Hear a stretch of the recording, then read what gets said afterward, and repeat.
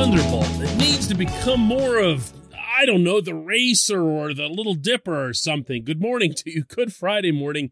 I'm Dejan Kovacevic of DK Pittsburgh Sports. This is Daily Shot of Pirates. It comes your way bright and early every weekday. If you're into football and or hockey, I also offer daily shots of Steelers and Penguins where you found this. The Pirates are back in action tonight in San Diego with a 9:40 p.m. Eastern Time first pitch at Petco Park. They'll be out there for 3 and then roll up I-5 to take on the Dodgers for 3 more before coming home. Along the way, here's hoping, for this young man's sake, that Reynolds starts to swing the bat the way everybody knows that he can. Because if he doesn't, I'm probably getting ahead of things here, but maybe not too much. It's going to start looking like he's one of those guys who has one on year, one off year, one on year, and one off year.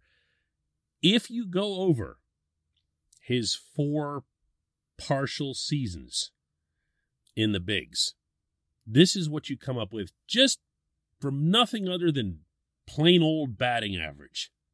2019, he batted .314, absolutely refused to get sent back to the minors. In 2020, the shortened season, in only 57 games, batted .189. Last year, All-Star starter in the All-Star game, .302 average. 2022, right now, he's back down, way back down, to .216. Now, I can get into deeper detail on that, but you kind of get the picture.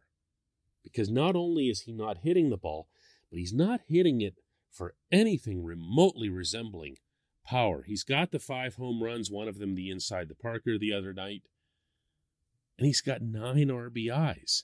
And he, well, at least until the other day, the Wednesday game against Colorado when he was slotted to leadoff just to try to get him going, he's been in a spot where he does need to drive in runs. His production is needed there.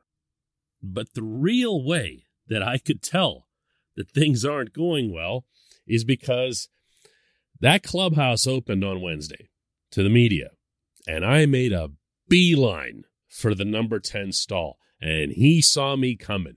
And you could see in all of that cringing and wincing and everything else he was doing that he had just about as much use for speaking with me in that moment as he'd have in plopping himself down into a dentist chair, which of course did not deter me because I've dealt with this young man in good times and bad and had no issue whatsoever approaching him. And once I got there, acknowledging that he'd rather not be answering any questions from me. And as it turned out, the conversation went pretty much as I'd expected. So, Bryan, how about that double you got in this game? Well, I mean, there also was a walk. You showed some good patience. No timing. No da-da-da-da-da-da-da. I mean, look, man, you went first to third on a big play there. You ended up scoring the winning run. Wanted nothing to do with any of it. This dude wants nothing to do with anything when he isn't hitting the way he's capable. This portion of Daily Shot of Pirates is brought to you by our friends at North Shore Tavern. That's directly across Federal Street from PNC Park. It's home of Steak on a Stone, an eating experience, underscoring the word experience. The steak is brought to you partially cooked on an 800-degree stone, and you do the rest. It's a ton of fun, it's a great meal, and it's a baseball atmosphere like no other in Pittsburgh. North Shore Tavern, right across Federal Street from PNC Park. I don't buy it, not yet.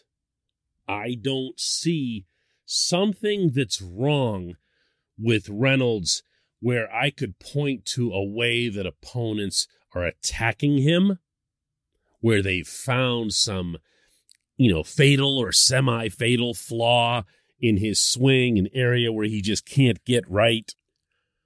what I heard from him underneath all that grunting was that his timing is off.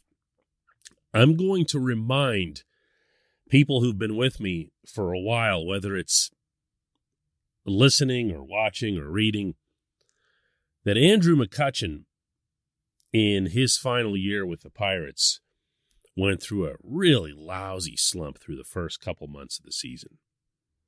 And he also got into a really bad mood, and also for the same reason. Kutch has always been able to hit. And on those rare occasions when Kutch couldn't, he'd get angry about it, he'd figure it out, and he'd just take off.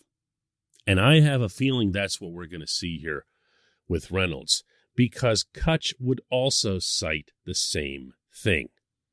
Timing.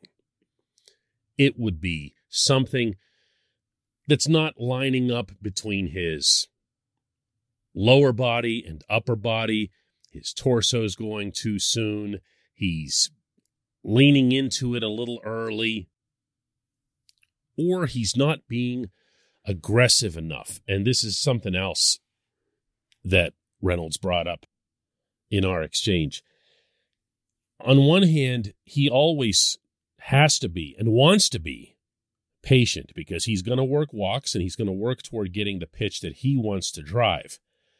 On the other hand, he feels like that when he's seeing that pitch, he's reacting late to it.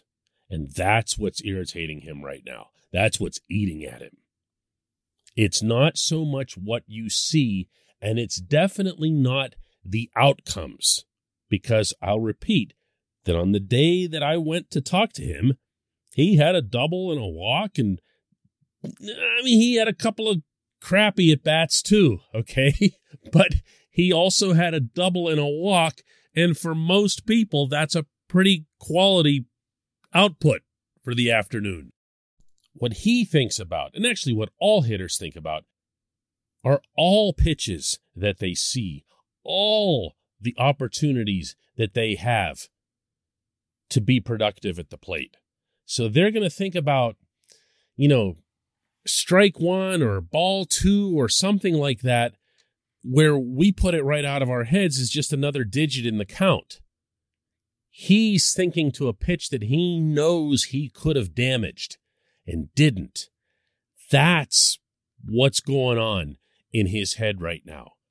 He feels like he's bypassing, sometimes willfully, opportunities to really, really smoke the ball. I am not a hitting coach. I will not play one on this show. I will, however, tell you that from extensive conversations with people over 20 years of covering this game, that timing issues get resolved. And when they do, when that hitter finds that comfort zone again, they really do take off. Watch for Reynolds. When we come back, just one question.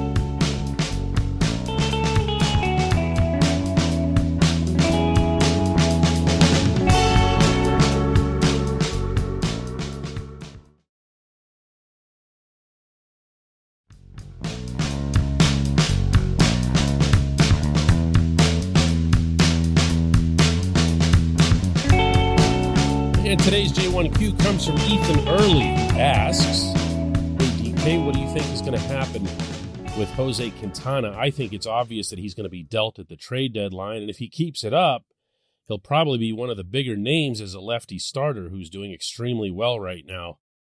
I wonder if the Pirates might be able to package Quintana with a prospect for a player that we could use right now and keep for a couple of years. I'm not anticipating a trade like the one you describe, Ethan. I am definitely anticipating a trade. This is why a team at this stage of a build goes and gets a pitcher of Quintana's age, experience, and, by the way, pedigree. What Quintana's done for the Pirates this season is stuff that he's done in the past, notably with the White Sox. He's a good pitcher. And you're also correct that his being a lefty, presuming this is why you brought it up, means teams could look at him as someone that they, too, could keep into the future, since lefties never age. But everything that I've heard from Ben Cherington and his staff would overwhelmingly suggest that they are still very much in the phase of attempting to build up that minor league system, to keep infusing prospects. And what you don't want to do is start accepting lesser prospects or safer prospects just because you start thinking that you're a little closer.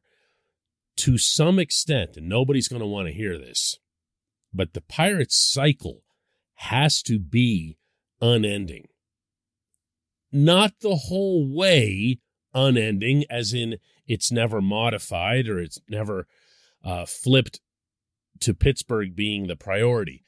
But what you're always going to see, and I do mean always, is an emphasis on infusing high-end or high-ceiling talent into the system, and from there doing everything possible to nurture it, develop it, and make sure that it ends up becoming what you hope for at the end of the assembly line. If Cherington were to take your suggestion and throw in a prospect from the current system, well, I'll toss this back at you, Ethan, and ask, just as an example, which position group would you be willing to send someone from? Which position group do you see as the one where the Pirates are just, whoa, they've got so much there, they can just afford to... They're not there. They're not there. They don't have that. There's progress on that front, for as much as I rip them for the lack of progress or the occasional regress at the Pittsburgh level, and I feel that's a fair criticism. There's no doubting that they've added talent, both in quantity and quality, throughout the minor league system. That's what they'll need to do with Quintana as well. The one thing that I do hope for, though, if I had to single a wish out from the coming Quintana trade, it'd be this. Make it a pitcher. You do want to see the Pirates start prioritizing arms.